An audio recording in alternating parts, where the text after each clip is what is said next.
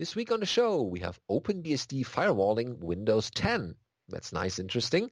NetBSD's return to ptrace. We have a TCP alternative backoff algorithm for you, and the BSD poetic license reading that we're going to do in the show later on, as well as Asia BSDCon 2018 videos available for you to watch on YouTube, as well as this week's episode of BSD Now.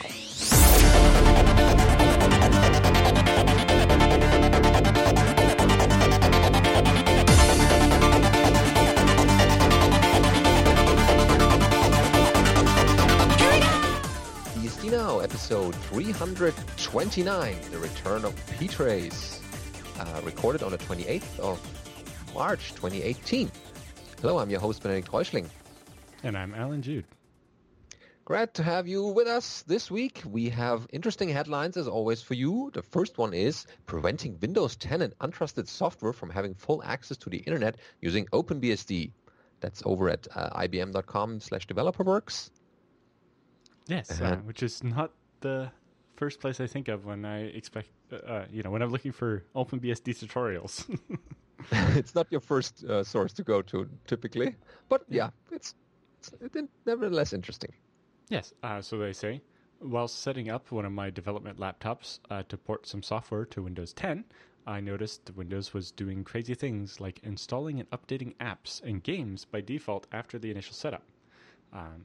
The one I noticed in particular was Candy Crush Soda Saga, which, for those who don't know, is some cheesy little puzzle game originally designed for consumer cell phone devices. I honestly did not want that software anywhere near my development machine. It's also been reported that Windows 10 now updates core system software without notifying the user. While maybe that's fine for home users, surely this destroys any vague deterministic behavior on the development machine, which, is kind of useful for testing, right? Anyway, so in their opinion, making Windows 10 by default almost useless for a development environment. So they took to solving that problem with OpenBSD. So they decided instead to start from scratch, but this time to set the inbuilt Windows firewall to be very restrictive and allow only a few select programs to communicate. In this case, all I really wanted to be online was Firefox, Subversion, and the PuTTY SSH client. To my astonishment, or amusement, found out that the Windows firewall could be modified to give access very easily by programs during installation, usually because this task needs to be done with admin privileges. It also seems that the Windows Store apps can change the Windows firewall settings at any point.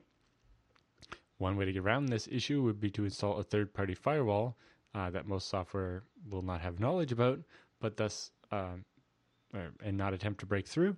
However, the only decent firewall that the author had used was Cygate Pro, which unfortunately is no longer supported for recent operating systems. The latest version was for Windows 2003.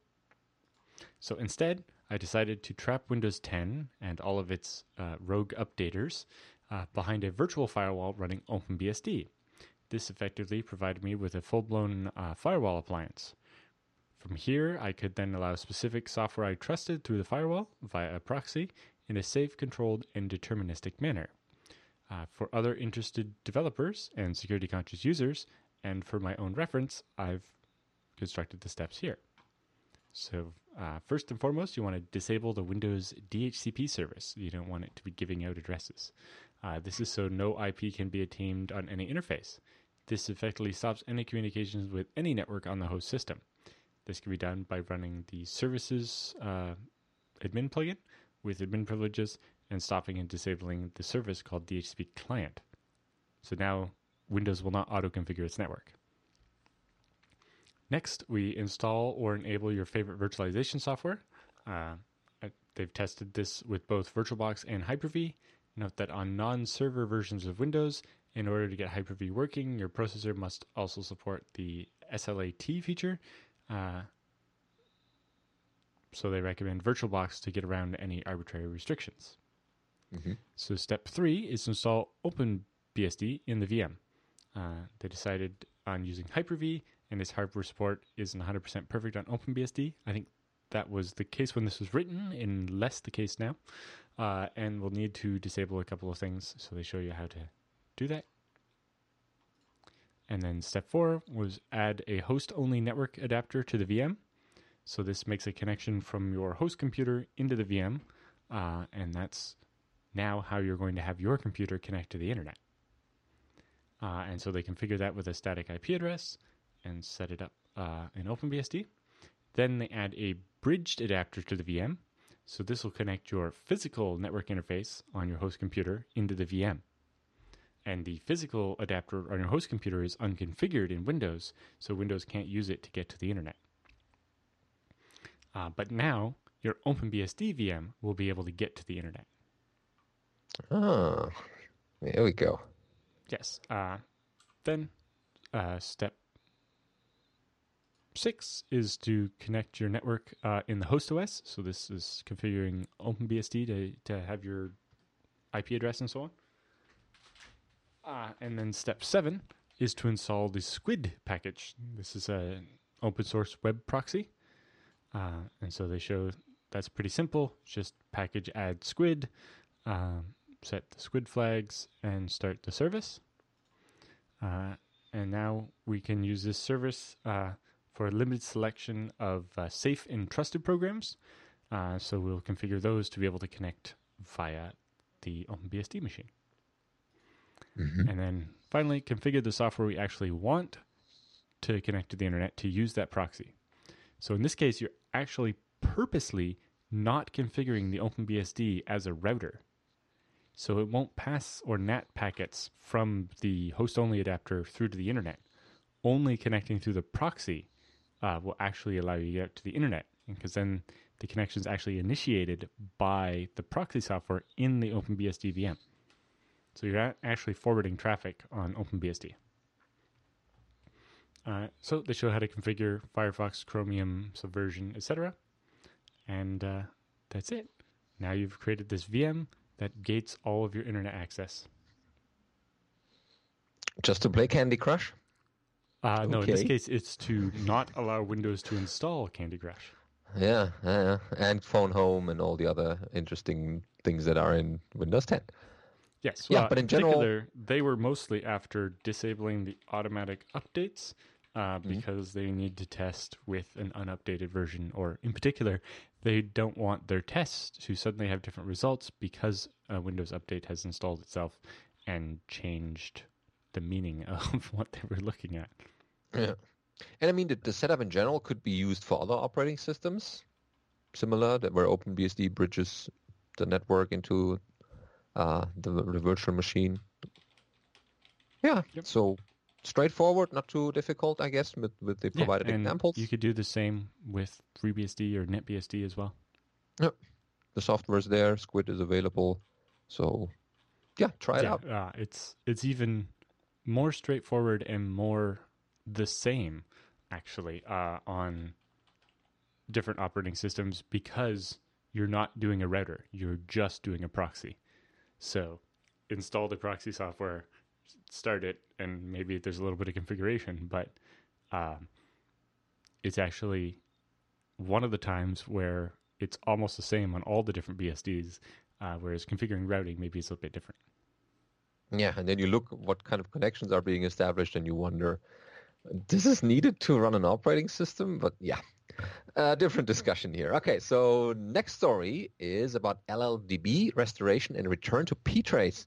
This is over at the NetBSD blog. Remember, we covered the NetBSD's effort towards a more LLVM environment, or more towards a like FreeBSD did with the LLDB debugger. So they're working on that, and we keep you updated with the newest stuff happening in there. So this is another update here. So this is from Kamil Rytarowski, and he writes, I've managed to unbreak the LLDB debugger as much as possible. With the current kernel and hit problems with the ptrace that are causing issues with further work on proper NetBSD support. Meanwhile, he's upstreamed all the planned NetBSD patches to sanitizers and helped other BSDs to gain better or initial support. So LLDB is basically, since the last time you worked on LLDB, they have introduced many changes in the kernel interfaces, most notably related to the signals, that apparently fixed some bugs in Go and introduced regressions in ptrace. So part of the regressions were noted by the existing ATF tests.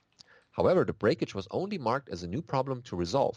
For completeness, the ptrace code was also cleaned up by Christos Zoulas, and they fixed some bugs with Compat32. So they have a couple of examples here. If you're interested in those, you can see each individual differential division where that was discussed. And some of these are more extensive, and some of them pretty straightforward. So there's some more explanations there. Down there's a bunch of updates to the sanitizers.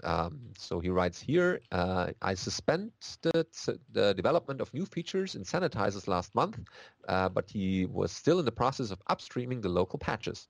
This process was time-consuming as it required the rebasing patches, adding dedicated tests, and addressing all other quirk requests and comments from the upstream developers. And they provided a huge list of changes that landed upstream. So if you're interested in those, check out the show notes or the link that we provided there. He's not counting on hotfixes on those, as some changes were triggering build or test issues in NetBSD hosts, or not NetBSD hosts, basically. Thankfully, all these issues were addressed quickly, and the final result is a reduction of local data size of almost 1 megabyte to less than 100 kilobytes. The delta, the size of the diff between the version that works in NetBSD and the version from upstream went from over a megabyte to under 100 kilobytes. So it's only 1,200 lines now, whereas it probably was more like 12,000 lines before. Yeah, that's a nice reduction here. Mm-hmm. So the remaining patches there are scheduled for later, mostly because they depend on an extra work with cross-operating system tests and prior integration of sanitizers with the base system distribution. He didn't want to put extra work in here in the current state of affairs, and he's registered as a mentor for Google Summer of Code and NetBSD Foundation, which they are participating in again, like FreeBSD. And they prepared software quality improvement tasks in order to outsource part of the labor. So some of the userland changes in that are they landed in the base system tree already, and some of those are included like headers for GCC to include sanitizers, or other things like a new macro or installing a certain library. That's pretty much what the user-facing changes are. He's also improved the documentation for some of the features in NetBSD described in the man pages, and these pieces of information were sometimes wrong or incomplete, and this makes covering the NetBSD system with features such as sanitizers harder to understand, and there's a mismatch. There's an actual mismatch between the code and the documentation, so he fixed that. And some of the pieces of software are required to have better namespacing support these days, mostly for the POSIX standard. He's fixed a few low-hanging fruits there, and some pull-ups in NetBSD 8, which is in beta, apparently. So he thanks the developers for improving the landed code in order to ship the best solutions for users. And people should definitely check it out. We've been covering it for a while, so it seems like these efforts keep improving. So it's good to see that NetBSD is also on a path towards LLVM integration with their LLDB. Yep. And of course, as always, this work was sponsored by the NetBSD Foundation. We should mention that. The NetBSD Foundation is a nonprofit organization and welcomes any donations to help them continue the funding projects like these and others. So basically, they support the NetBSD project, and they, services like this would not be possible if they couldn't get donations and channel that in certain ways so that projects can make efforts like these. Yeah, this doesn't seem like particularly fun work that someone would volunteer to do. Yeah, you need a certain level of expertise, a high level of expertise mostly, and then you need to have the time to really dig your teeth into that and figure out what the problems are. I mean, there's a lot of help, of course, from the LLVM folks, but it's still the operating system bits on your side of the river of source that needs to be addressed, and that's where the main work needs to be done. So, this week's episode of BSD Now is brought to you by DigitalOcean.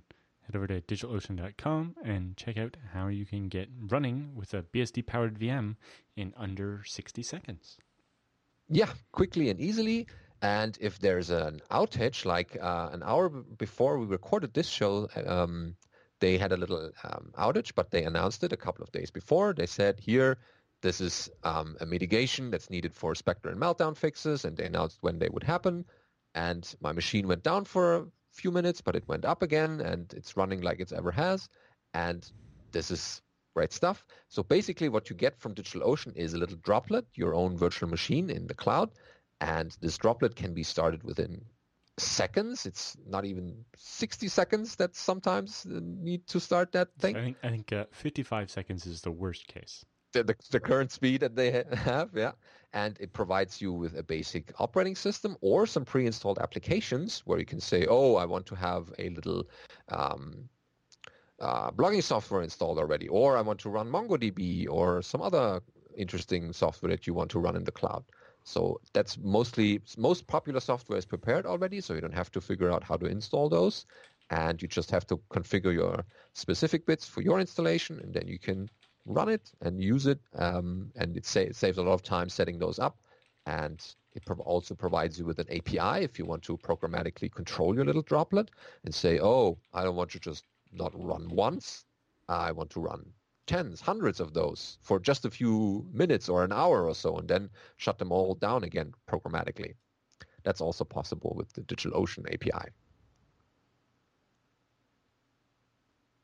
Another cool thing is that they have a nice community page where people can find tutorials for certain things, not only how to do things in DigitalOcean, but in general, like how to create a what do we have? A Memcached server, I'm looking here, or a Redis installation on a certain operating system. So that's interesting if you want to not only learn how to use the DigitalOcean environment, but also what other people, because these are contributed documentation and people get a little bit of money for those if they are published. And so that way, DigitalOcean also gives something back to the community. And if you're interested in starting your own DigitalOcean cloud, use our coupon code FreeBSD now when you register your VM, and that gives you a $10 credit. And with that, you can already run a couple of hours on our bill and to try out certain services, or you want to check out the latest version of FreeBSD, whatever you want. It's quick and easy, and it provides you a couple of features, and you get to know the DigitalOcean environment and how they manage their virtual machines called droplets. So, staying with NetBSD, we have a story here that's called Working with the NetBSD Kernel, which is interesting. We always get a bunch of requests, hey, we want to learn more about development and operating systems, and applications are interesting, but operating system work is a whole different area, and we want to learn more about those. So here's a little bit about that. Yes. So when working on complex systems, like an operating system kernel, your attention span and cognitive energy are too valuable to be wasted on inefficiencies pertaining to ancillary tasks. So after experimenting with different environmental setups on kernel debugging, some of them were awkward and distracting from our main objective, I have arrived at my current workflow, which is described here. This approach is mainly oriented towards security research and the study of the internals of the kernel. Before delving into detail, here's a general outline. So they have a host system running Linux, which is an odd choice for doing BSD development, but it does work. And then their target system is a QEMU guest. So they want to make sure your host system has a recent version of QEMU with support for target architectures of your choice. The rest of this post will deal with x86-64, so AMD 64, NetBSD guests. Also make sure your system is configured with bridge mode networking. It will make debugging and working with QEMU guests much more convenient. They set up GDB. You'll want a version of GDB that supports NetBSD's x86-64 ABI. Most likely you won't find it in your platform's package repository, and you'll have to get it yourself, and they show you how to do that. And then set up some NFS exports to get your source code from your workstation into the VM. Then you have to compile NetBSD, and they have some advice on doing that. Chances are you do not want to use these options that they are talking about here until you've successfully built the cross-compilation toolchain and your entire userland, because building these takes time, and there are many good reasons to recompile them from scratch. and they talk a little bit about that, and in particular doing it on laptops. So they show how to check out the NetBSD source and how you go about compiling it with the build.sh script. Once the build is completed, you can also build an ISO image and use that to install your VM. So in this case, they actually install the VM using the ISO image they created from the installer, and they use the media, install everything except for games, and in this case, they opted out of the X11 sets, configured the network and the time zone and so on, enabled SSH, disabled their CGG, which is NetBSD's disk encryption and RAID frame, made a regular user, added it to the wheel group, and dropped to a shell and powered down the VM. Then booted it again without the install CD, and they would have a running NetBSD system. Mm-hmm. Cool. So they configure their package system and get that going, and set up their NFS. And then they are going to make a custom kernel with extra debugging options and get that running. Yeah, you need the debugging symbols if you want to do kernel work, because otherwise you can't make out the gibberish or where the kernel sections are located and things like that. They actually are making use of dtrace on NetBSD as well, so they show you how to get that going. Even better then, yeah, to have the debug symbols. In this case, are connecting the GDB to the debugging stub in the kernel. So they can actually watch things run in the kernel. Mm-hmm. And set a breakpoint and... Yeah, looking at the type of the MBUF and seeing what that looks like. And you can pre-print those so they're a little easier to read. So they mention that they're using Vim as their text editor with C tags instead of grep for looking for symbols. They also learn how to use markers, buffers, and windows within Vim to jump around between files. To avoid namespace pollution, they ran ctags-R in the root of the kernel, that is source sys, instead of the root of the entire source tree, so that they only see the kernel symbols and they don't have to wade through all the userland stuff. They have a couple of options added to their Vim config file, and they were using tmux to avoid losing all their open terminals when they close things.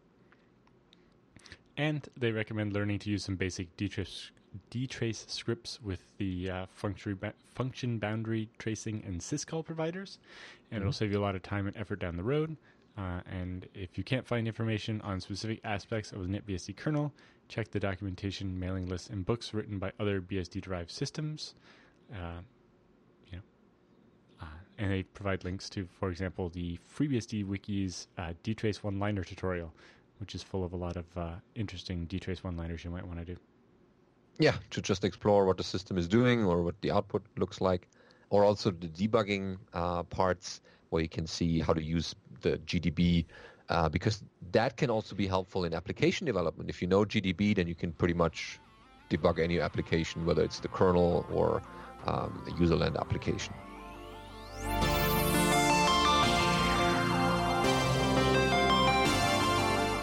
So, time for the news roundup this week. We have an interesting story from the FreeBSD source repository, because the headline says, we add support for the experimental Internet Draft TCP alternative backoff, and Alan will take that away. Yes, so this is work by Tom Jones, who we interviewed, 2 years ago at FOSDEM? It's been a while, yeah. A little over a year ago at FOSDEM. So yes, this commit about 8 days ago adds support for the experimental Internet Draft TCP alternative backoff with explicit congestion notification, also known as ABE for alternative backoff with explicit notification.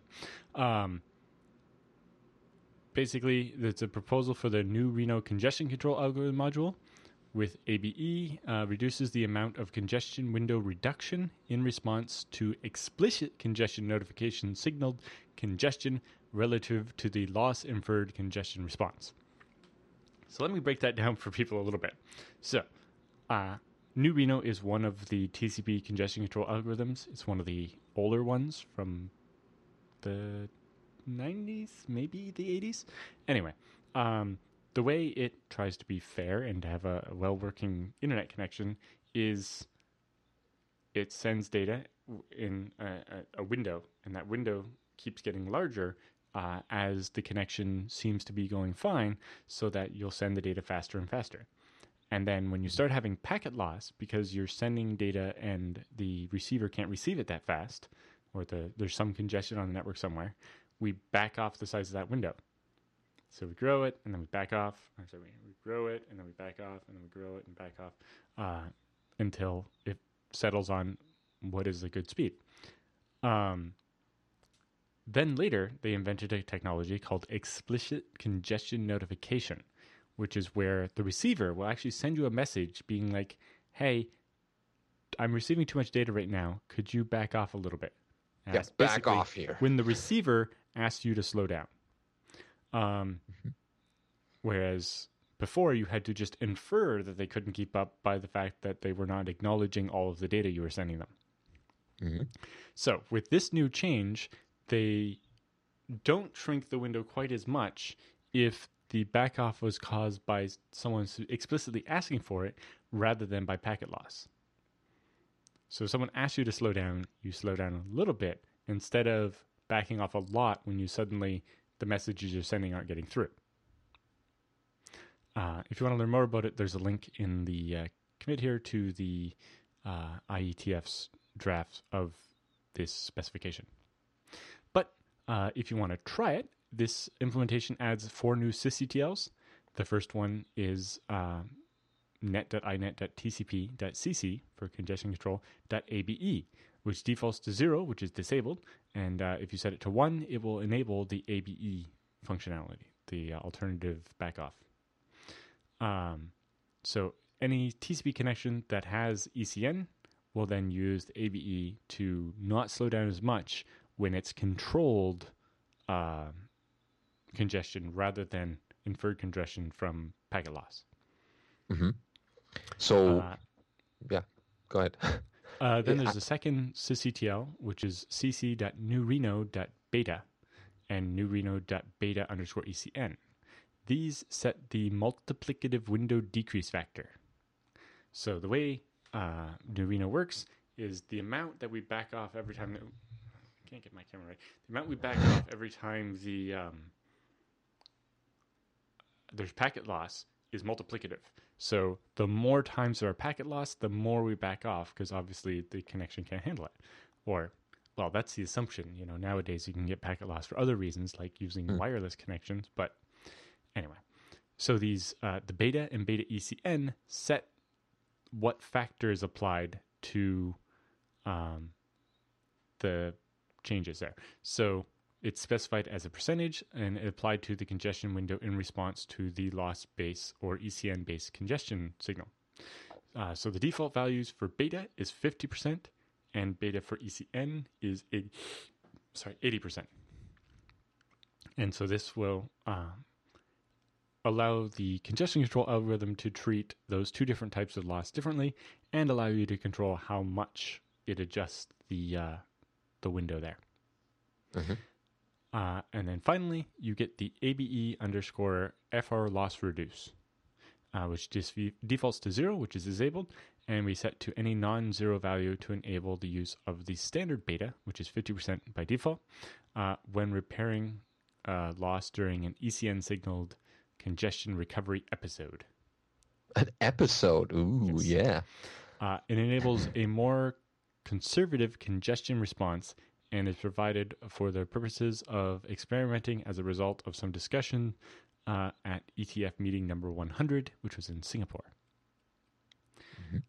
In particular, the values of beta and beta ECN can also be set per connection by way of some new socket options.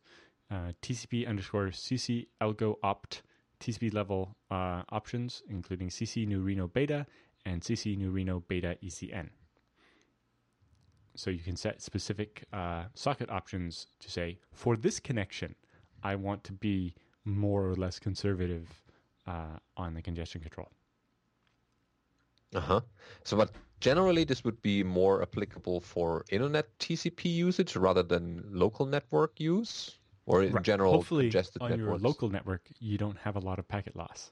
Yeah. Oh, hopefully, but yeah. on your local network is where you may be actually using more of this explicit congestion notification. Mm-hmm. So it depends. But it's the most use case, I guess, would be having a server on the internet with experiences package loss, wherever the reason might be, and you would set this to try to mitigate that a little bit to get your, packets flowing better.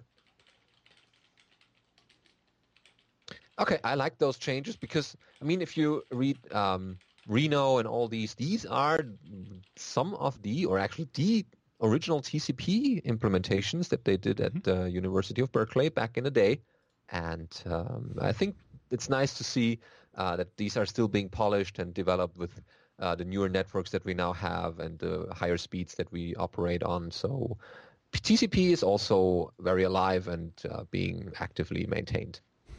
Yeah. Or any other. It's really interesting how well TCP has aged, considering it was developed in the 70s, or actually mostly in the 60s, I think, and started being used in the 70s or whatever. It's amazing how well it's... And it's free and it's not patented. It's like, yes, we can use this without having to pay for... of course, you have to pay some kind of fee, but not for the actual protocol to use it. It's all free and available and people can implement it. That for me, that is also one of the catalysts to make the internet explode like it did. Yep. Yeah, very cool. So check that out and give some feedback if you experience some interesting side effects of that, or if it solves your problems. That would be interesting to read about. Okay, next up is in our continuing quest to provide you with the meltdown mitigation stories. Here's I'm not doing the work on that. Yeah, I know. We'll cover you with the news as they appear, but this time we have meltdown mitigation patches from OpenBSD for a syspatch errata, and that is now available. So here over the OpenBSD journal, we have information that the recent changes in current mitigating the meltdown vulnerability have been backported to the 6.1 and 6.2 OpenBSD releases on AMD64. And the syspatch update is now available. So people who know syspatch, it's quick and easy. So you have always a patch system this way and the most updated version that you can get. They quickly write happy syspatching and don't forget to show your appreciation by donating to the project. Yes, the OpenBSD Foundation is also taking donations like that to sponsor hackathons and other work like this to make the OpenBSD. And I think a later article we saw, they extended support via syspatch back to 6.1. Previously, syspatch only covered the newer of their two supported releases, but now supports both. Yeah. So basically, they implemented a workaround against the meltdown flaw in CPUs from Intel, and we also have a bunch of those changes individually listed in the show notes here. Some of these are really CPU specific, so like which registers are affected and which the specifics of the CPU you have to know before making sense of the commit message. But it's good to see that also the OpenBSDs started or have already backported those fixes and fixing those actively like they do in OpenBSD. Yeah, and there's some notes in the commit messages like thanks to Alex Wilson from Joyent for early discussions about trampolines and the data requirements of that. And also the per CPU page layout was mostly inspired by Dragonfly. See, remember last week's episode? There was some discussion going on there, so it's nice to see that there's some cross-project collaboration to fix those. And I mean, there are local implementations always that the individual projects are doing, but the coordination across project is what I like to see in this happening more like it's already done. And that way people can share their ideas and their mitigation strategies to make it viable for most people. And I mean, the experts discussing this is already good. But having people involved that actually understand what's happening is also good to have, because at the end of the day, someone has to implement the mitigation that they discussed. So yeah, there's a bunch of messages. Yeah. So yeah, check those all out. the commit messages are in the show notes. I don't know. Yeah. This week's episode is also brought to you by IX Systems. Head over to ixsystems.com/BSD now and check out their ultimate guide to buying a new server for open source, and find out why you should consider them over whatever your current vendor is. Yeah. And as if I hadn't bought enough stuff, yesterday ordered another machine. Oh, here we go. So how did that work with IX Systems? I guess you ordered that. Well, this one in particular, it was, hey, you know that custom design that you helped us come up with and we bought a whole bunch of? We need one more of those. So that one went pretty straightforward. And we had the whole thing sorted out in the afternoon there. And shortly, the data center where that server will go will give me the shipping instructions, and I will pass those on to IX. And then as soon as the machine is built and tested and burned in, has done the burn-in testing to make sure that one of the hard drives isn't going to fail in the first 24 hours. Try that with your regular vendor, whether they do that. I guess they won't. IX Systems does that, and it's super helpful. Well, with IX Systems, every machine you buy is custom built for you. It's not, sitting on a shelf waiting for you to buy it. And so you get the very latest everything, and tailored to your needs. And then it gets shipped, and it'll arrive at the data center. It'll be pre-configured the way I needed it. They'll hook it up, and we'll be online. It'll be pretty straightforward. Yeah, or if you want to buy a smaller system like the FreeNAS Mini, if you're this yet was a small system. Like this is a little. It's like 1U. Oh right, it is long depth. Okay. No, this is a video transcoder, so it's 1U short depth with a special skinny motherboard, so that the graphics card can fit. Since it doesn't overlap the motherboard, it actually hangs off the edge of the motherboard. So it has the whole height of the 1U for the video card, so that we get good airflow over it and so on. Yeah. So that's a custom-built system for the video production. It's basically the special scale engine appliance that we designed, and we've had IX build, must be about 30 of them so far. And so, yeah, we just call them up and be like, we need another one, and we need another 4, or we need another 10, or whatever it happens to be. This time it was we need one, and it's going to go to, Miami, because Florida. Well, why not? And these are exactly the systems that IX Systems is building. If you need a database server with a certain memory or disk space configuration, then ask them. Or if you want to build a specific system for healthcare or cloud storage provider thingies, that's something you can ask IX Systems. What kind of, they will ask you a couple of questions, what's the use case, what kind of software are you going to run, and then they will tailor you a system that is tailored towards your needs, not something they thought would fit you best by looking at the shelf and say, system number 5 is something that we could offer. Right. Yes. Some people get a little confused. You can go to their website and they don't have a bunch of pre-built servers for you to pick from, because every machine is custom built to be the best machine for your solution. Right? You're going to solve your problem with this machine, and your problem is not going to be the same as everybody else's problem. So, but they don't make the process take longer. You can still get your server quickly and easily, and importantly, you get the best price because you're not putting any components in the server that you don't need. Yep. IX System is also doing a lot of work in the open source area. They also employ a couple of FreeBSD developers, and they sponsor conferences. So I read on their blog that IX System sponsors the Codestock and Codestock Academy, which is happening April 20 to 21st. And that's what they do as part of their giving back into the community, where they take open source software like ZFS to run on their NAS systems. Mm-hmm. So that's very cool. ixsystems.com/BSD now and get in touch with them. tell them we sent you, and they'll be extra nice. Yeah. Okay. Next up, we have hackathon reports from Ken Westerbeck and other people, I guess. So I think this is from just Ken. Just him? Okay. So it's A2K18. This is an OpenBSD hackathon that finished recently, I think. Yep. I didn't know exactly when. But it's over at the Undeadly, and it's from the airports department. This you can see why in a minute. It opens up with just the string of airports that he went through. And lucky for you guys, I've translated those into airport codes. Yes. I've translated those for those of us who don't speak airport code. I happen to speak airport code, so I even drew us a map.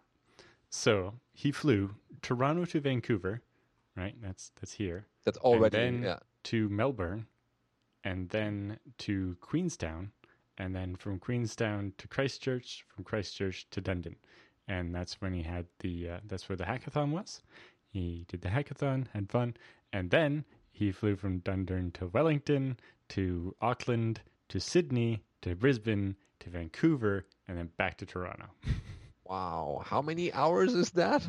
I don't want to know, but it's a total distance of 23,970 miles. Gee. That the airlines will be happy, and I guess your mileage will also increase a lot this way. But boy, are you not super jet lagged like this? Ooh, wow, that's effort for an open source project. Yeah, just Toronto to Vancouver is 2,000 miles, and that's 4 and a bit hours. Yeah, and then there's the big jump over the Pacific Ocean. 8,000 miles to go from Vancouver to Melbourne. That's a long trip. I think it's only 6,500 miles to go Toronto all the way to Tokyo. So yeah, that's a big trip. And then even just Melbourne to Queenstown is another 1,330 miles. I mean, aren't you just dead? They have to drag you off the airplane because you're so sleepy. Well, I don't know that he did all this at once. Yeah, no. Might have spent a couple in a couple of these places. Boy, okay. But yeah, it definitely shows the devotion, I guess. So that's not all. There's actually the trip report. So it starts off with phew after all these port codes. Once in Dunedin, the hacking commenced. The background was a regular tick of a new Meltdown diffs to test in addition to whether work one was actually engaged in. He was lucky in that none of the problems with the various versions cropped up on his laptop. So he worked with RPE and TB at OpenBSD to make the install script create the correct FQDN, the fully qualified domain name, when DH client was involved, and worked with TB on some code cleanup in various bits of the base system. DH client got some nice cleanups, further pruning and improving the log messages in particular. In addition to the oddball -Q option was flipped into the more formal -V, like be quiet by default and verbose on request. More substantially, the use of recorded leases was made less intrusive by avoiding the continual reconfiguration of the interface with the same information. The request, require, and ignore DH client statements were changed so that they are cumulative, making it easier to build longer lists of affected options. And he also tweaked SoftRate a little bit to remove the hand-rolled version of DUID_format. And he sprinkled a couple of M_wait OK into AMD64 and i386 MP BIOS to document that there is really no need to check for null being returned from some malloc calls. Then right, so that's a malloc flag. There's wait OK and no wait. So in no wait, if it can't get memory right now, it returns a null and you have to check for it and deal with what happens if you can't get memory. With mwait OK, it means the malloc can sleep and wait for some memory to become available and then continue the code.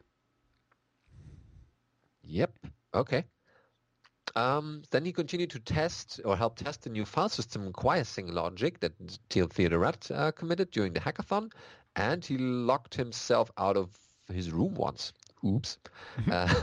Fueled by the excellent coffee from local institutions, the Good Earth Cafe and the Good Oil Cafe, and the excellent hacking facilities and accommodations at the University of Otago, it was another enjoyable and productive hackathon south of the equator. And I even saw penguins. Oh, cool. Thanks to Jim Cheetah and the support from the project and the OpenBSD Foundation that made it all possible. Oh, great. Yeah, that's definitely the trip was worth it. And yeah, seriously, this is certainly a good amount of work being done for a lot of sleepless nights probably afterwards. Yes, I like the comment from somebody on the OpenBSD journal page there. Full marks to your travel agent. Yeah, you sold him that, yeah.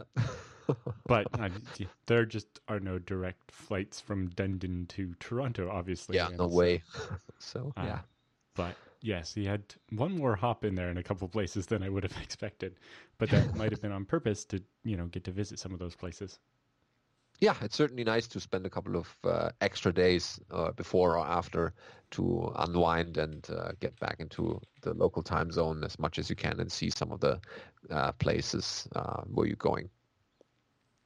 All right, next up is a bit more poetic. We have a poetic license reading for the BSD license. Yes, somebody has turned the BSD license into a poem. Okay. Let's start. Do you want to read it, or do you want me to?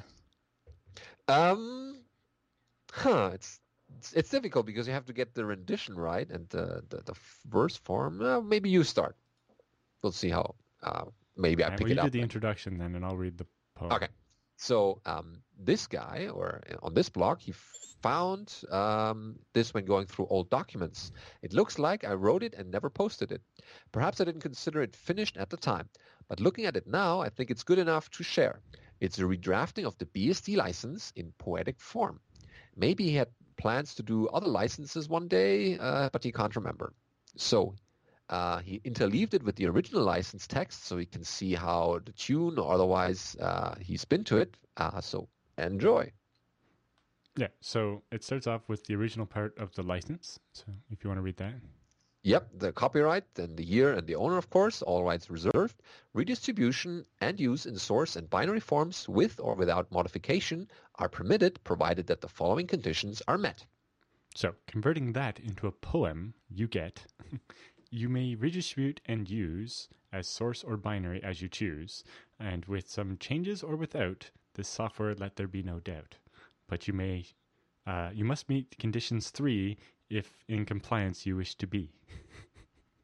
Okay, the license continues. So pretty good. Yeah. First, redistributions of source code must retain the above copyright notice, this list of conditions, and the following disclaimer.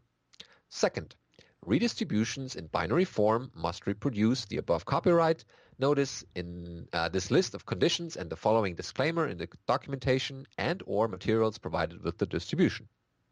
Third, neither the name of that was redacted on University of Berkeley, California, way back when, nor the names of its contributors may be used to endorse or promote products derived from the software without specific prior written permission. Yes, you'll notice FreeBSD only uses the first 2 clauses and got rid of that third one. And there used to be an evil fourth one called the advertising clause that required you to include a message saying, hey, this product includes source from here. But then people modified the license to change that notice to be their name or their company. And if you look at NetBSD, there's a couple of places where they list over 150 different names for everything that uses NetBSD, and it gets a little ridiculous. Yeah. So anyway, moving on to the poetic version of those 3 clauses. The first is obvious, of course, to keep this text with the source. The second is for binaries. Please in the docs a copy, please. Or sorry, let me start over. I messed that one up. So the first is obvious, of course, to keep this text within the source. The second is for binaries. Place in the docs a copy, please. A moral lesson from this ode, don't strip the copyright on code. The third applies when you promote, you must not take from us who wrote our names and make it seem as true we like or love your version too. Unless, of course, you contact us and get our written assistance. Ascensus? Well, okay. Yeah, I've never seen that word before. Anyway. Okay, you're the native speaker. Okay. Next And up then comes there's the giant copyright block, which I won't make Benedict read to save a bit of time. basically the software is provided by the copyright holders and all that. So it says, one final point to be laid out. You must forgive my need to shout. There is no warranty for this, whatever things may go amiss. Express implied, it's all the same. Responsibility disclaimed. We are not liable for loss, no matter how incurred the cost. The type or style of damage done, wherever the legal theory spun. This still remains as true if you inform us that you plan to do, or what you plan to do. When all is told, we sum up this: do what you like, just don't sue us. That's some good prose. I mean, it's a legal document basically, and creating prose out of that, you first need to think about that. And then, wow. And they cool. Pretty much did it all without changing the meaning. Although I don't think you get away with actually using the poem text as the license. Yeah, next time you... Not a good idea. Don't do that. Don't do that. Yeah, but maybe the next iteration would be a song or some kind of rendition. With more practice, somebody could sing this. Not me. Yeah, we'll find someone at a conference maybe and hold a microphone and just try not to laugh. Excellent. Yeah, so you can see it's interesting what you can find on the internet.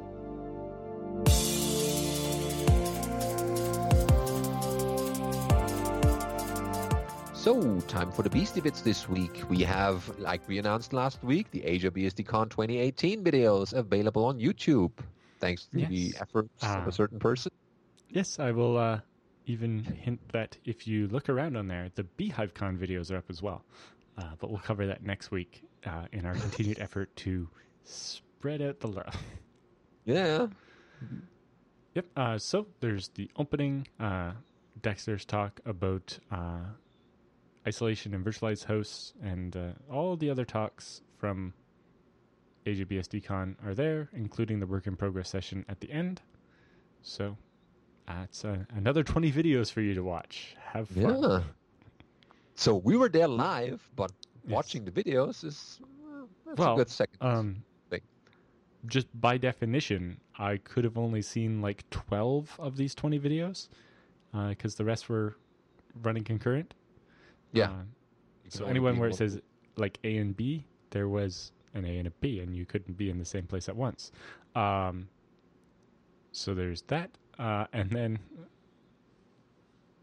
I think there was one session I missed because I stayed out to lunch too late. And I think another one where I got busy talking about ZFS with Jörg Lundman.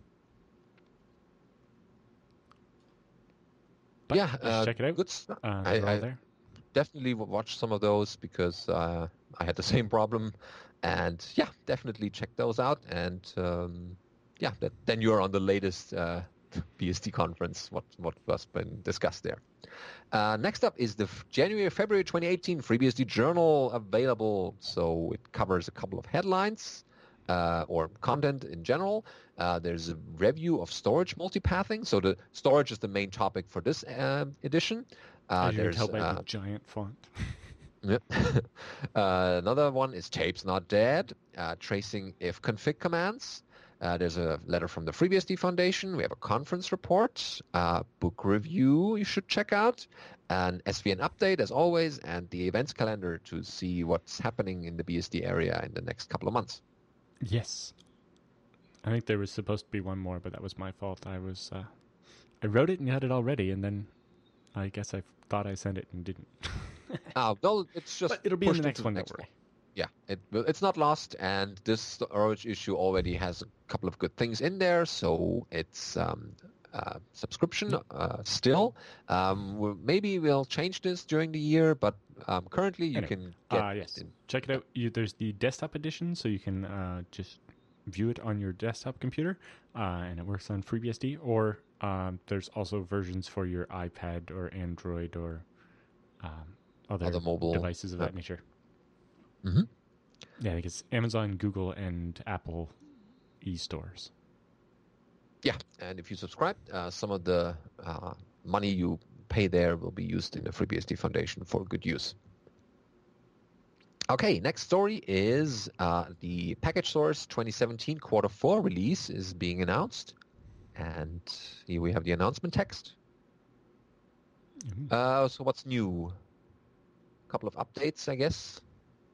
Here we go. In total, 220 packages were added, 225 packages were removed, and 1,701. I totally read this at 17. I have this Star Trek association now with, anyway. 1,701 package updates were done to 11,045 unique packages were processed since the Package Source 2017 Quarter 3 release. And among them, a lot of Perl packages, Python, Ruby, and Erlang. Postgres 10 is available, which is nice. PHP 7.2, LLDB 5.0.0, Rust, and Firefox 57.0.2. And they also say goodbye to Emacs 22, 23, 24, because 25 is current and 21 remains. KDE 3 is gone. GDB 5 and 6, and Firefox 10 through 38. Oh, wow. A lot of old stuff being done. They had all 28 versions in between that range? Apparently. Well, if people use those. Selection. And remember, Package Source is not just NetBSD. It's available on many other systems, so everyone that's using Package Source can benefit from those updates. So check it out. Also, they've put you on notice that this is the last quarter in which they will include Apache 2.2. You should use 2.4. Yeah, it's been out for a while now, a couple of years. Yeah. So, yeah. This one you'll have to translate because it's not in English. Sure. So this is the BSD user group in Hamburg. This is north of Germany, as many people know.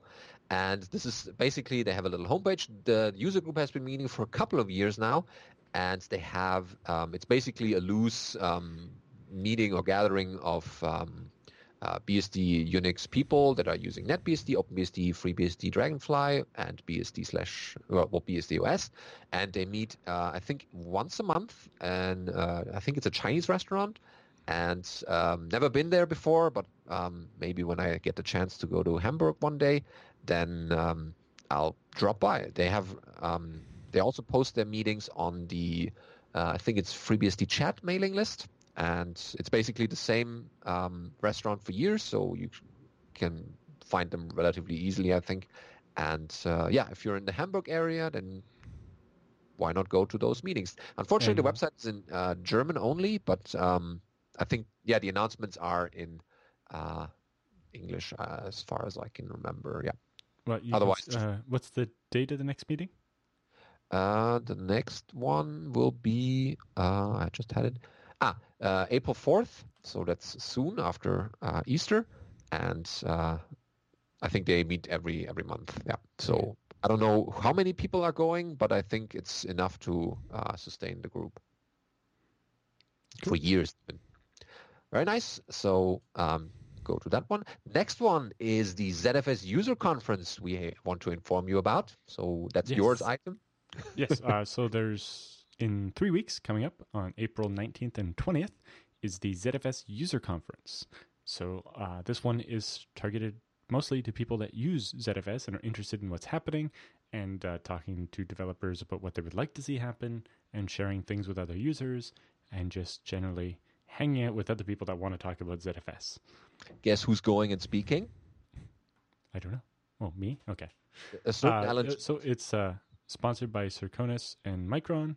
There will be keynote talks from Matt Ahrens, who's the co-creator of ZFS, and Tom Caputi, who did the native encryption for ZFS work. There'll also be a series of other presentations, including the first one will be Matt Ahrens' keynote about flexible disk use with OpenZFS, which I think will be the RAID Z expansion, so adding extra disks to your existing VDEV. And then Calvin Hendricks Parker from BSDCan, you may have met him there previously, is talking about ZFS at his company, 6 Feet Up. And then there's a talk from OS Nexus, one from Micron, which is a company that makes memory and flash. So I'm sure they'll have interesting things to say.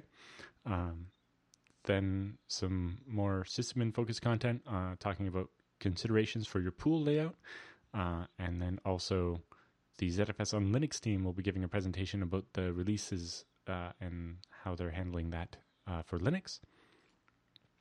And then Tom Caputi's doing a section at the end called Helping Developers Help You, which hopefully will have lots of useful input from users. And then on the second day, there'll be a talk about ZFS and MySQL on Linux and the sweet spots. And, there'll be a bunch of interesting stuff there. And then I will talk about Z standard compression and a bit about that. And then there'll be a closing one talking about Thank You ZFS and how that worked for different people that have used it. And then there will be lunch. And then I think we'll have kind of a free time for the afternoon there to just converse between the group of us. Oh, yeah. So this will take place at Datto's headquarters. So Datto's a backup company that uses ZFS. And they're headquartered in Norwalk, Connecticut, which is not too far from New York. So I'm actually flying to New York and then going up there. And they have links here to a couple of hotels that are, I think these first two are less than a 5-minute walk from the venue. So that will work out nice. And I hope to see a lot of people interested in ZFS at the conference. Yeah, especially users. I mean, you go to the developer summit they have, but also the user perspective is also good to hear about. The developer summit, because of where it's held, is very strictly limited to 100 people. So they have to be very careful of, making sure we get the 100 people that are going to make the biggest impact on that conference.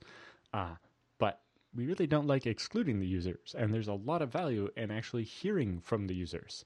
And so that's why we have this user conference, and we hope to hear lots of people. I know that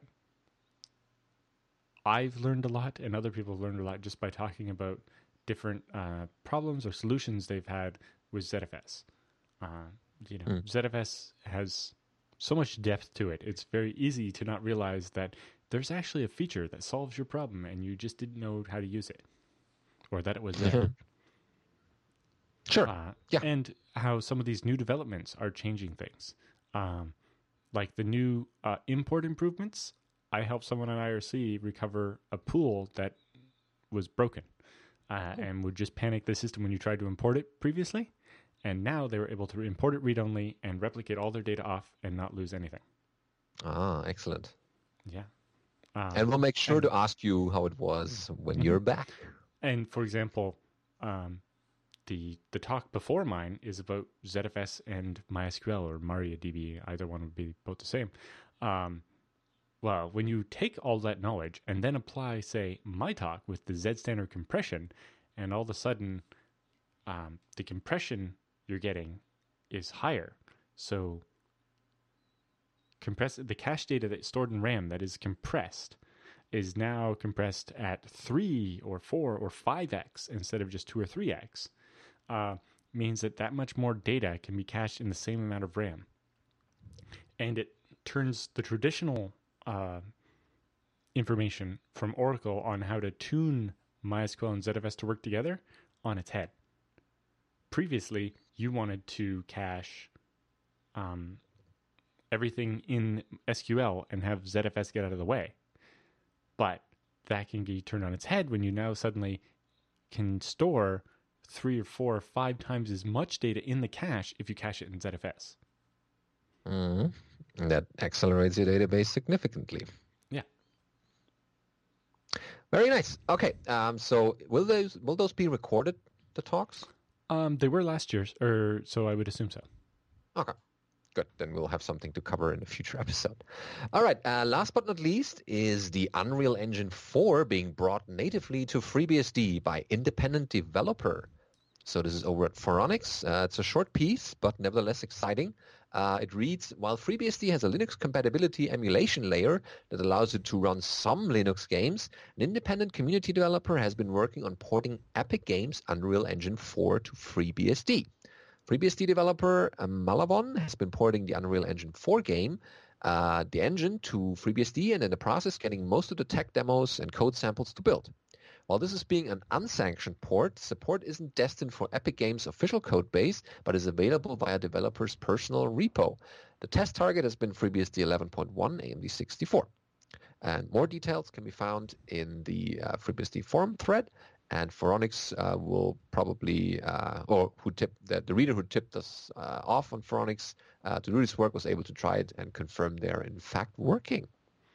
Yeah, so I don't know how this would apply to bigger existing games, but if you were trying to develop a game, suddenly being able to do it on FreeBSD is very interesting. But in this one, it's so the Unreal Engine is a toolkit you use to build video games, and it comes with a bunch of sample, like not whole video games, but sections of video games, like a shooter demo or an infiltrator demo or a platformer game, and so on, or strategy game or vehicle game. And they've got most of those demos working under FreeBSD, which suggests if they got something major working, then maybe even Unreal would accept the patches upstream if they weren't that big. And then all those Unreal-based games could natively run on FreeBSD rather than having to go through Linux emulation. Yeah, isn't that cool? Yeah, if we hear something new about this, then we'll keep you updated on that. Well, what you also should keep updating on is your backups, because our feedback and questions section is sponsored by Tarsnap, and the Tarsnap folks are the people who keep your data secure, not only secure, but paranoidly secure, in a way that they encrypt everything that you want to back up locally first before putting it into the cloud. And then no one can read it there, because in the cloud you don't know how many people have access to the data, but since it's encrypted, they cannot read the actual files. So you're the person holding the encryption key, or decryption key actually. If you want to get your files back, you can pull them down from the cloud, and at a very low price for Tarsnap, you can get your files back, and they also deduplicated, so you don't use that much storage as you originally had. So this way, Tarsnap provides you with a nice backup option, and it has a bunch of clients for general operating systems that you would typically use, Windows even, and the Linuxes, and the FreeBSDs, or the other BSDs as well. So it's a very nice solution you should try out. And if you want to learn more, there's a bunch of information about it on the website. There's also a book being written by Michael W. Lucas, Tarsnap Mastery, and if that doesn't get you started, we don't know which is. Yeah, but it's very straightforward. You just basically end up creating a virtual tar archive that's in the cloud. The big important thing, encrypted on your machine first. So no government or Facebook can look at your data. It's, you know, even if Colin was evil, which he isn't, even if he was, because the architecture of it, it's not possible. Even for the people who wrote that. Don't take our word for it. Don't take Colin's word for it. Look at the source code, because you get it. What other backup client gives you the source code? Yeah. How many other vendors do that? None. Because it only costs $5 to get started. You should have done it already. We're backup shaming you because you haven't done it. Yeah, each other week you haven't done it. Okay, on to our questions for this week that got sent to us at feedback@bsdnow.tv. So here we have our first one. It's Philippe. It's titled, I Heart FreeBSD and Other Questions. So I get that heart means love, which is interesting. Mm-hmm. The thing Microsoft had been doing a bunch, so I don't know if they're referring to that or something else. Anyway. Yeah. Okay, so he writes, Hi, Alan and Benedict. Many thanks for the continued excellence of BSD Now. Oh, thank you. He's been an IT nerd for many years, having climbed up the 7 circles of Dante. Oh, wow. Windows being the pit of the pit. Well, of course. And having had a paradigm shift, he can see the glory of the golden light on the horizon. Ooh, yeah. That's certainly a nice reference. Sadly, he doesn't get to use FreeBSD on a regular basis, but has given himself a little project in terms of presenting iSCSI volumes. And after many weeks of frustration with the target daemon in Linux with random reboots, his FreeBSD sandbox NAS was up and serving in less than 30 minutes.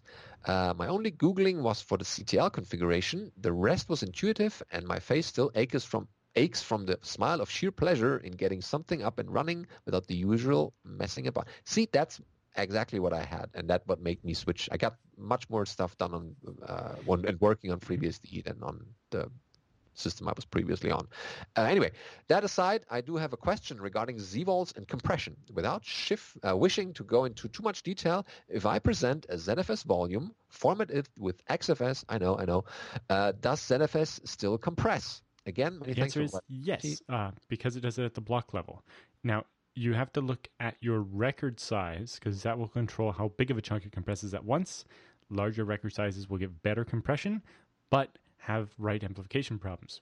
If you have the record size of 128K and XFS has a block size of 16K, when it modifies 16K in the middle, it's going to have to read all 128K, modify the middle, recalculate the checksum, and write the whole 128K.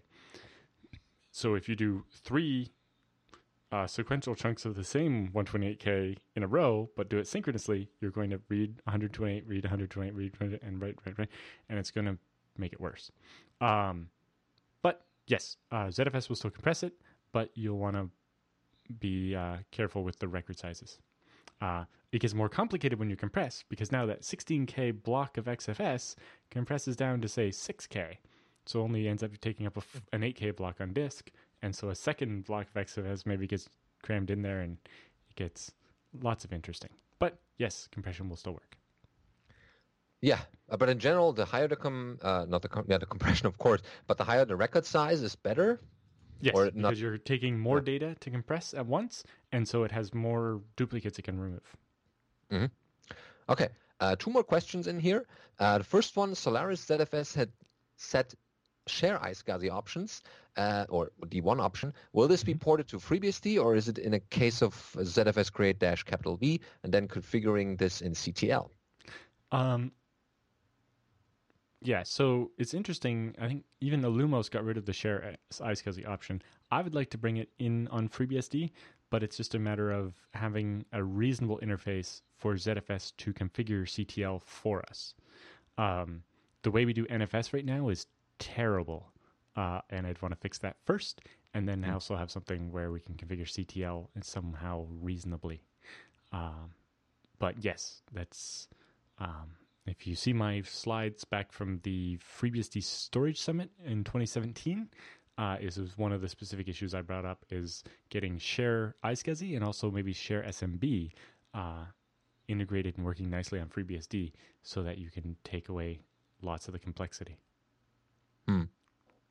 Yeah, but in general, as you have already tried out, the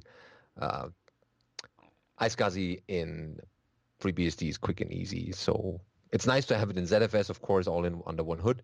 But using it, another tool that also works is you still have the functionality of ZFS available. Second question, VMware tools, shared folders. Will this happen, or is it permanently deprecated? Unfortunately, the sandbox thing he's working on has to run on any client, and setting up NFS and Samba is comprising his apathy. I want people to be able to access stuff, and the developers will not want to enter a username password, and the users will not know how to enter a username password. I just saw a bunch of VMware commits go into FreeBSD to improve FreeBSD on VMware, so maybe there's hope. Yeah, you never know. At this point, VMware is actually making direct commits to FreeBSD to improve FreeBSD guest experience, so maybe. Yeah, but I have no other knowledge about VMware. I don't remember if Modi managed to get the VMCI interface we recently got. The VirtualBox version of shared folders working. I know he had it working for a little bit, but I don't know if it ended up working out or not. Yeah. I need to look at that because I might need it from my course. But if someone knows or has better experience, then let us know and we'll make a follow-up section here to that question. Okay, that's for that letter we got. The next one is from Cyrus, titled BSD Now is excellent. Oh, wow. You're really giving us the praise now. So that reads, I want to thank you for putting the time into producing this great show. I'm in a high level, no, wait, one more time. I'm in high school in Vermont and I really love computers and programming, mainly C and a little C++.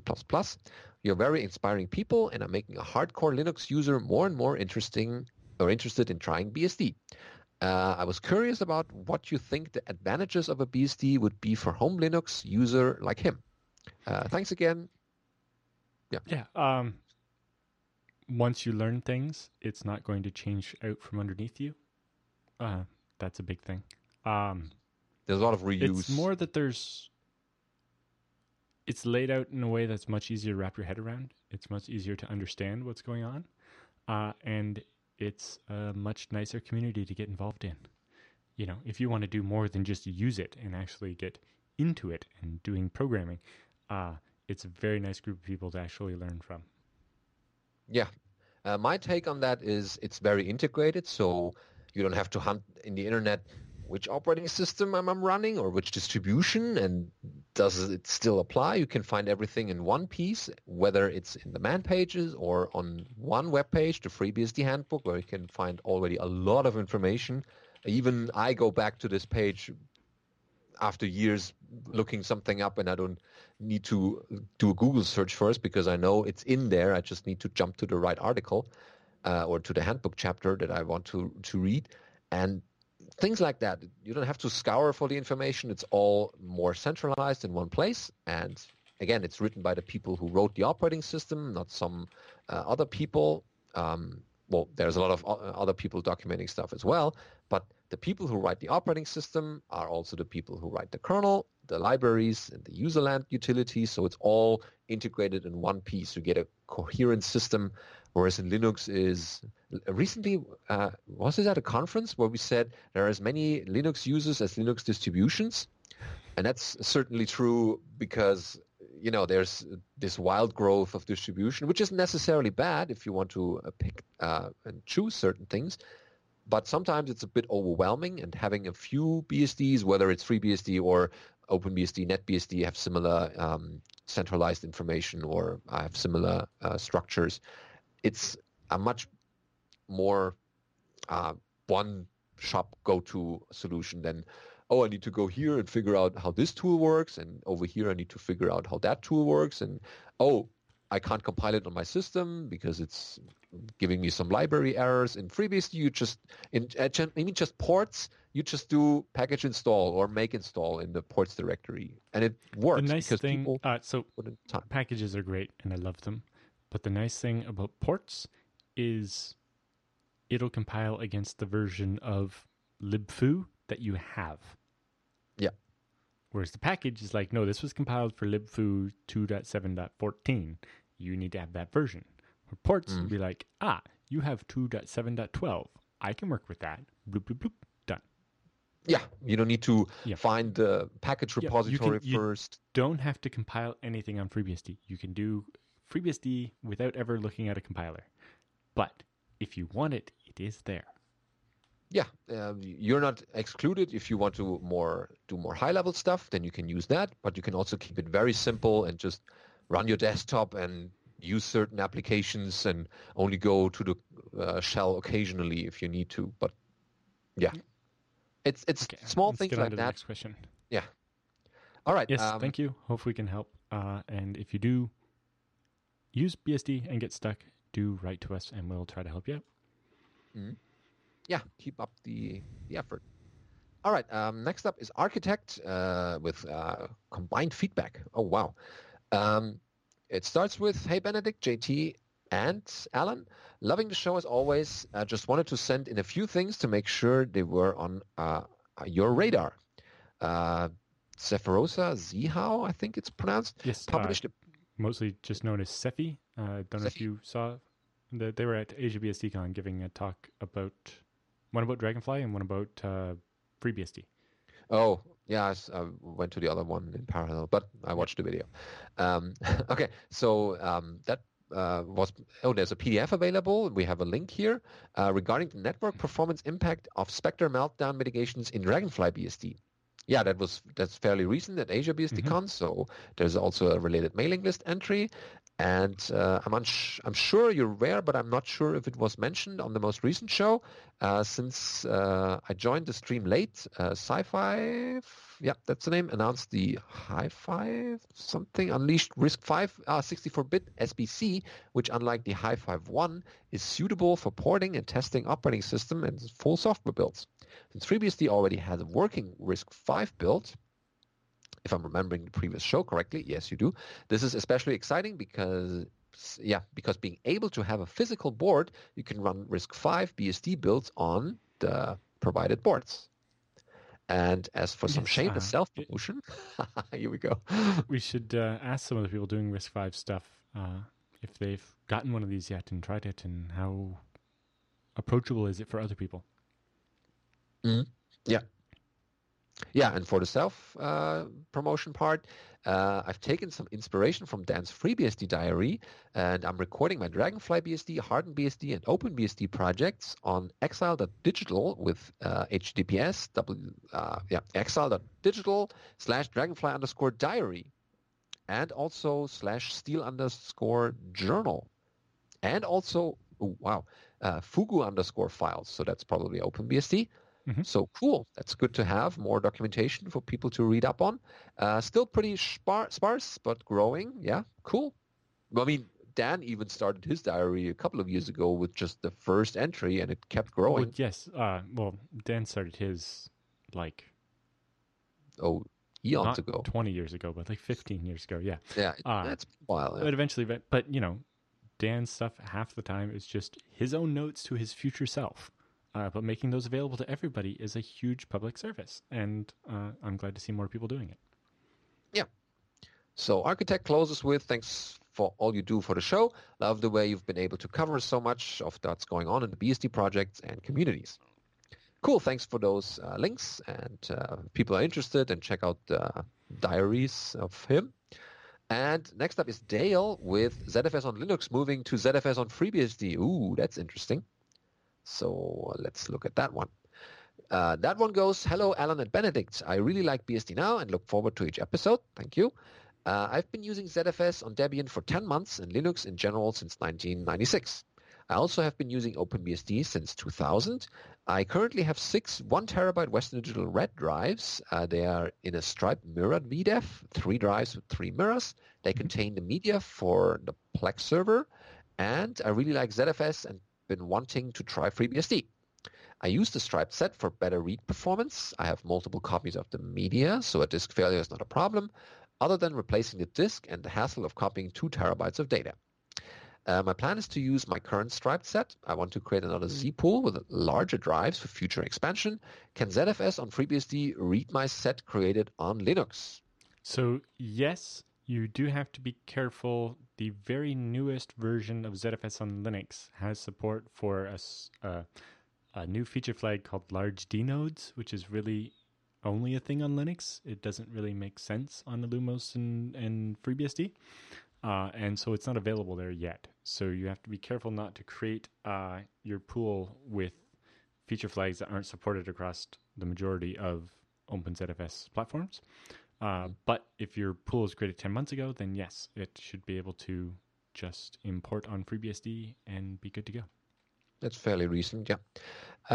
It goes on. If it cannot, what is the best configuration for my 6 drives? If I create as a RAID Z2, I would gain 1 terabyte of space and have 2 parity drives, as I understand it. My concern with that is my read performance compared to striping. Now, it depends which kind of read performance. If you're doing sequential reads, like reading a file in order, like playing a video, there's not going to be much difference. In fact, if you have 3 stripe drives, it means that, well, I guess no, you still read from all of them, but you probably aren't going to get much difference in performance going to the RAID Z2. It's not going to be much worse, if at all worse. Whereas if you're doing random reads, like if you were hosting a bunch of VMs and they were going to be reading from different files in different places in the images all the time, then the more VDEVs would give you more IOPS and more operations per second and more random performance. But for sequential performance for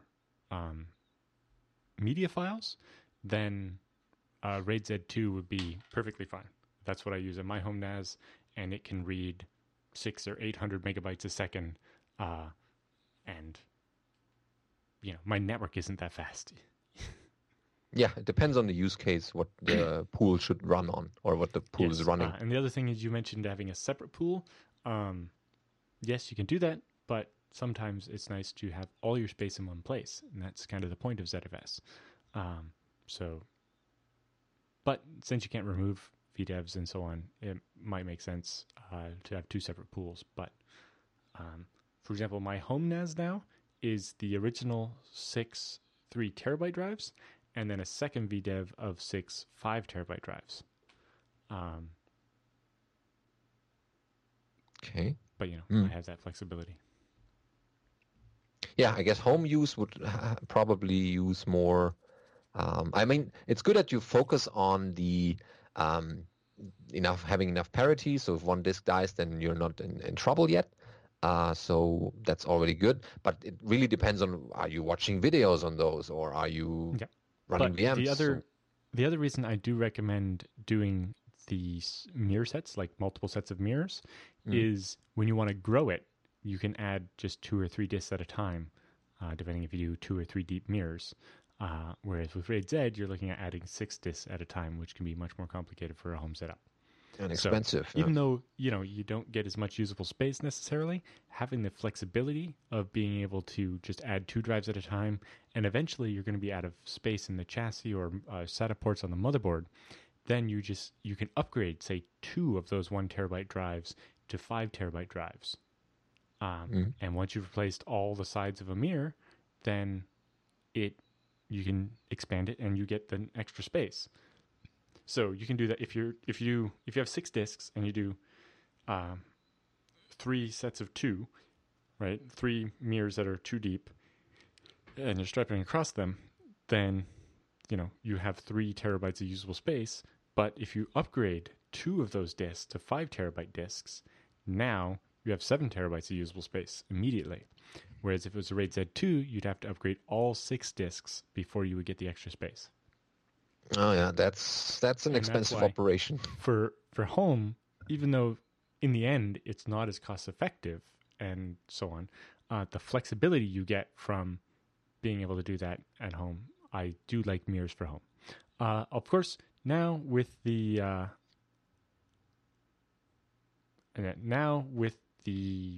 RAID Z expansion coming later this year, you would be able to just say add 2 more drives, 1 at a time, but add 2 drives to the end of your RAID Z. Of course, they're still going to be 1 terabyte, so it's not going to help you that much compared to with the mirrors.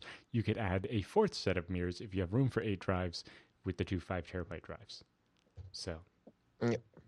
But what I like about this is that a couple of years ago, this was only possible in a commercial setting or in a really data center setting, and now these kind of setups are more in the reach of customers or in like consumers, and they necessarily don't have experience with those large numbers of drives and the combinations you can do with them. But ZFS gives that to pretty much everyone to experiment with. And let's buy 5 drives or 6 drives and see what kind of combinations I could get to save my data at home, because they have basically the same needs. They want to keep the data secure, and they want to have a certain level of performance out of those. And this is just amazing to see how ZFS transformed that. Anyway, so thanks for watching. Keep watching, and hope we answered your question. So last but not least is Tommy about a new BSD user group in Finland. This one goes, hi all. Firstly, thanks for the show. Oh, thank you. I attended a few EuroBSD conferences and had a great time. Same here. Only downside for these is that they only happen once a year. Yeah, that's true. Other bigger BSD conferences are happening in other continents, which naturally makes traveling much more expensive. Yes, it does, but we have the FreeBSD Foundation travel grant, for example. Going on. Yeah, then but we thought can't about give that to every person in Finland. yeah, as much as we like to. Yeah, well, we had much bigger funds that way, but yeah, well, try it anyway. So, but then thought about joining a local BSD user group to scratch my BSD tech talking itch. Then I realized that the closest one is over 400 kilometers or 250 miles away. Not acceptable, so did the second easiest thing and started a new BSD user group. Woo! Yes, so in the beginning of 2018, I announced the creation of a new BSD user group. Oh, that's excellent. Spent a few days thinking of the BSD user group name with my colleague. In the end, went with the very first idea. So we decided to go with a very BSD-themed Hellbug. So it's Helbug. Oh, cool. As the capital of Finland is Helsinki, and the plan is to operate within the main capital region. Oh, yeah. Bigger city are easier to run a bug on, I think, because it attracts more people, because you never know how many people are lurking. A bigger pool of people to draw from. And it's usually easier to get around in big cities as well. Yeah, and especially in Helsinki, I can't think that there are already similar efforts going on. But yeah, so we had our first meeting February 7th with a handful of BSD enthusiasts. Excellent. Our second meeting is scheduled to be on the 17th of April. Okay, great. So people in Finland. It's coming up in a little over 2 weeks, so you should make plans to go if you're in Helsinki. Yeah. Details of the location and how to sign up are always at helbug.fi or FI or at FI, yeah. Well, I just had to. Okay, the German version. Or at the Twitters at HellBSD User Group. So hope to see more BSD curious people attending. Yeah, great. So I enjoyed Finland last year when I was in Oulu, and I totally endorse this BSD User Group happening in the birthplace of the Linux kernel. So yeah. Why not? Excellent. Yeah, let us know how this goes. Maybe a little report how the last session went or some notes maybe. So that would be nice to cover in the show so that other people see that it's not difficult to start a BSD user group. If you think you're the only person in your city, just start a BSD user group and see who shows up. Maybe it's your neighbor who's using the same operating system. Who knows? Anyway. Yeah, I've wondered. The guy down the street, his custom license plate on his truck is D-Bus guy. Oh, here we go. It's like I'm hoping there's a non-Linux explanation for that. Otherwise there will be trouble in the street. No trouble. Okay. Cool, but that's a nice way of ending this episode of BSD Now. As always, send us questions, comments, blog posts you find interesting to feedback@bsdnow.tv, and we'll cover it in a future episode. Thanks for watching.